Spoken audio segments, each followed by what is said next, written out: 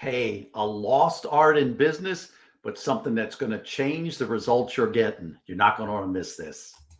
This is the Franchise Pitfalls and Profit Show.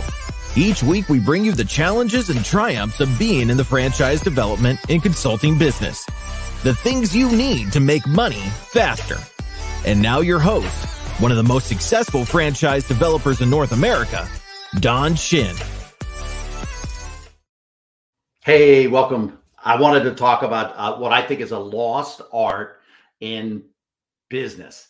One of the lost arts in being a professional in your field. And I think that is preparation and practice. So today we're going to talk about the 4 secrets of preparation and practice. Companies spend millions of dollars, probably billions of dollars on training. And by the way, thank you for those of you who do, because a piece of Franchise Building Expert, FBE, is a training space.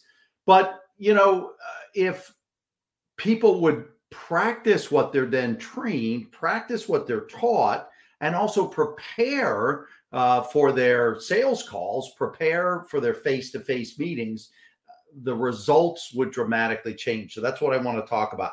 And one of the prime examples I give, we can all point to professional sports, but I point to my son's swimming career in high school and as an NCAA athlete, student athlete, which just always blows my mind. He was an engineer, a computer engineer, as well as an athlete. Just blows my mind that you can maintain high grades, scholarship type grades. But anyway, that's a whole nother story. We want to talk about practice and preparation. But the example he was to me was that in swimming, he was a swimmer. And in swimming, they will practice somewhere around 2, sometimes upwards of 3 and 4 hours a day to prepare for meets. And Adam was a sprinter for the most part, kind of sprinter and medium length events. He would only compete for about in the neighborhood of 3 to 5 minutes total in the hours long meets. And yet the team would practice for hours on end every single day. So I think of that and I say to myself, in business, how many people are practicing what they've learned or what they're learning? And then on top of that, also, how are they preparing for their sales calls and their sales meetings? So let's talk about preparation first. Do you really know the people that you're calling on? With the available information that's around today, when in my years ago, ancient history, sales time, we would have killed for some of the information that people just put out there openly for you to know.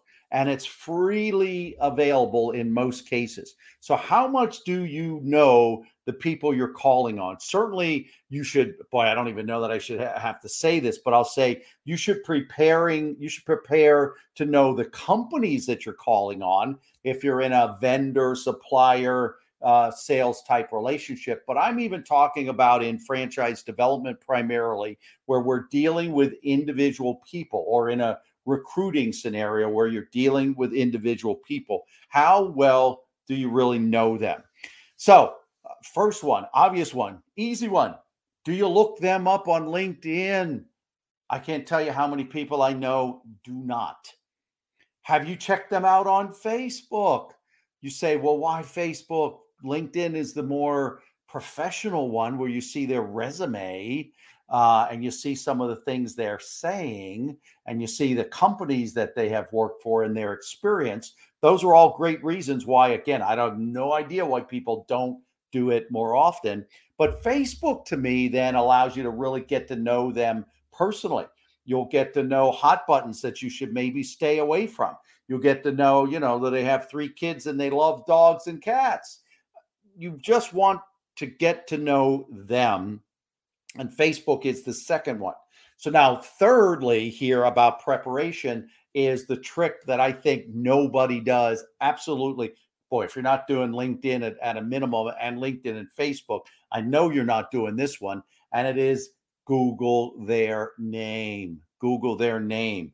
God forbid, they have a criminal record, but that's not what you're looking for. What you're looking for on Google is, how visible are they? How far is their reach? Do they have, are they out there? Are they well known for something? Have they received awards? Maybe they've been recognized by their chamber of commerce or by a charity that they serve.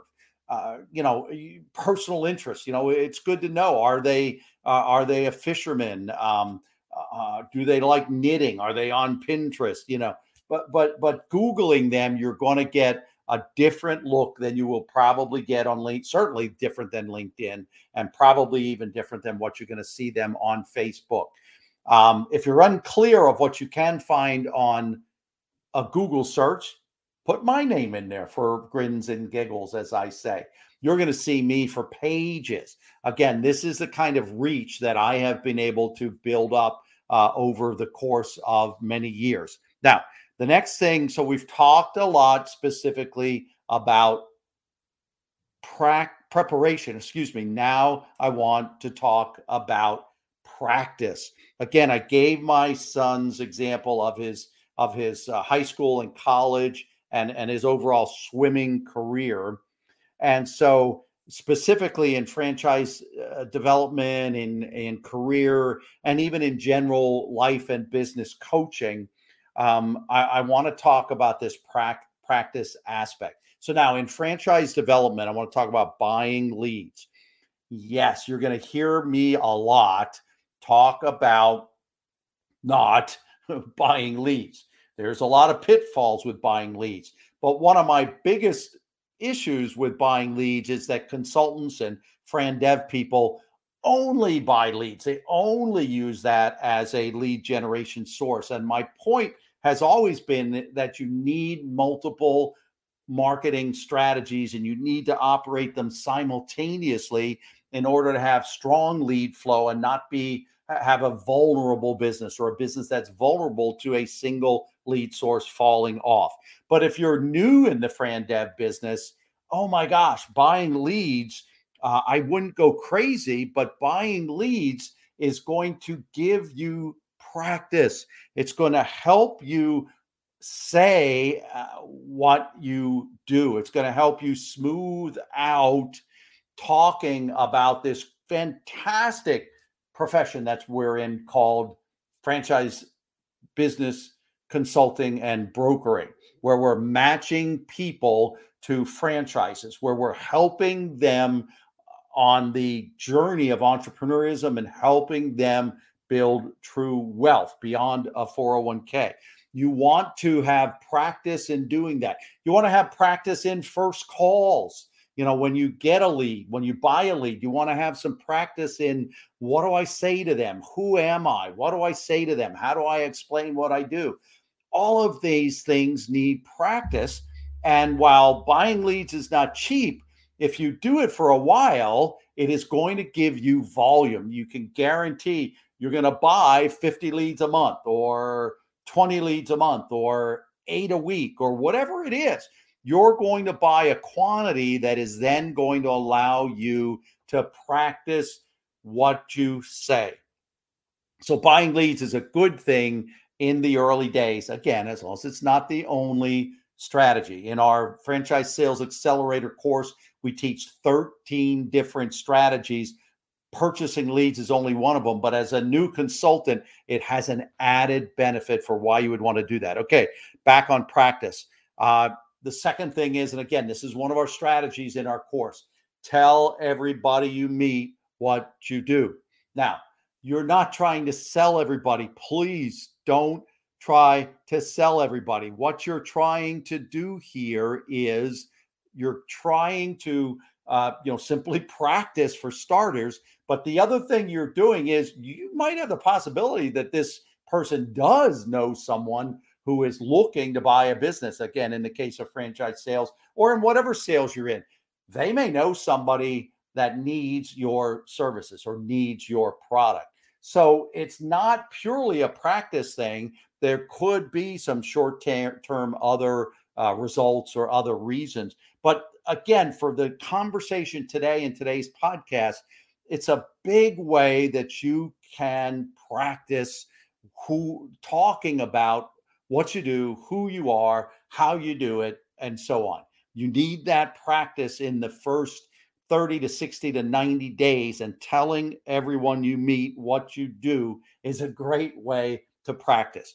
Go to networking events and tell everyone you meet what you do. The plumber comes in to fix your drain clog. Tell everyone you meet what you do. Okay, so buy leads. Again, if you're in the franchise consulting business, buy leads early on in order to get practice with volume. Tell everyone you meet what you do, because you want to, again, have some volume and some real live practicing. But then the third one, honestly, is role playing. And I got to tell you, I hate to do that. And I hate to make other people do that. When I'm doing a training session, sometimes I'll say, okay, work at your tables, pair up, do this, do that. And sometimes those are role plays. I hate to do that myself, but I kind of look like I got to take a bathroom break, when they try to do role plays. But honestly, it's a great way to practice what your profession is, practice what you're new at doing. Now, some of the ways you can make it more realistic, some of the ways you can make it better practice, higher value practice. One is, for example, if you're a business consultant or a business coach, practice on a business owner. You've got to know some people that own businesses. Ask them if they could do some role playing with them, maybe for their own business, or maybe create a business scenario that you want to coach them on. But it's much more specific and accurate and live type role playing when you're doing it with someone on the other side who actually is on the other side in some scenarios. Again, I wouldn't try to sell them if you're asking for your friend's help. It may happen that you do, but that isn't the intent. The intent is to create a more accurate, deliberate, practical, real role play. The other thing is, honestly, do it with, again, I'll use that business coaching scenario. And I'm not saying forevermore do this. Do it in your first 2 or 3 months of being in the business, but do it with businesses that are really not your target market. Do it with business owners who you're pretty certain could not afford you, would not bring on, in this case, let's say, a coach. But again, what it's going to do is it's genuinely going to give them some value, because you're going to talk about the things that could help them in their business. But it's also going to give you, again, more realistic interfaces and exchanges where you can practice talking about what you do and practice what you do, as the business coach. So again, preparation, LinkedIn, Facebook, do a Google search of the person, practice, buy leads if you're in the franchise business for, at least maybe 60 days or 90 days. Tell everyone you meet that what you do and how you do it.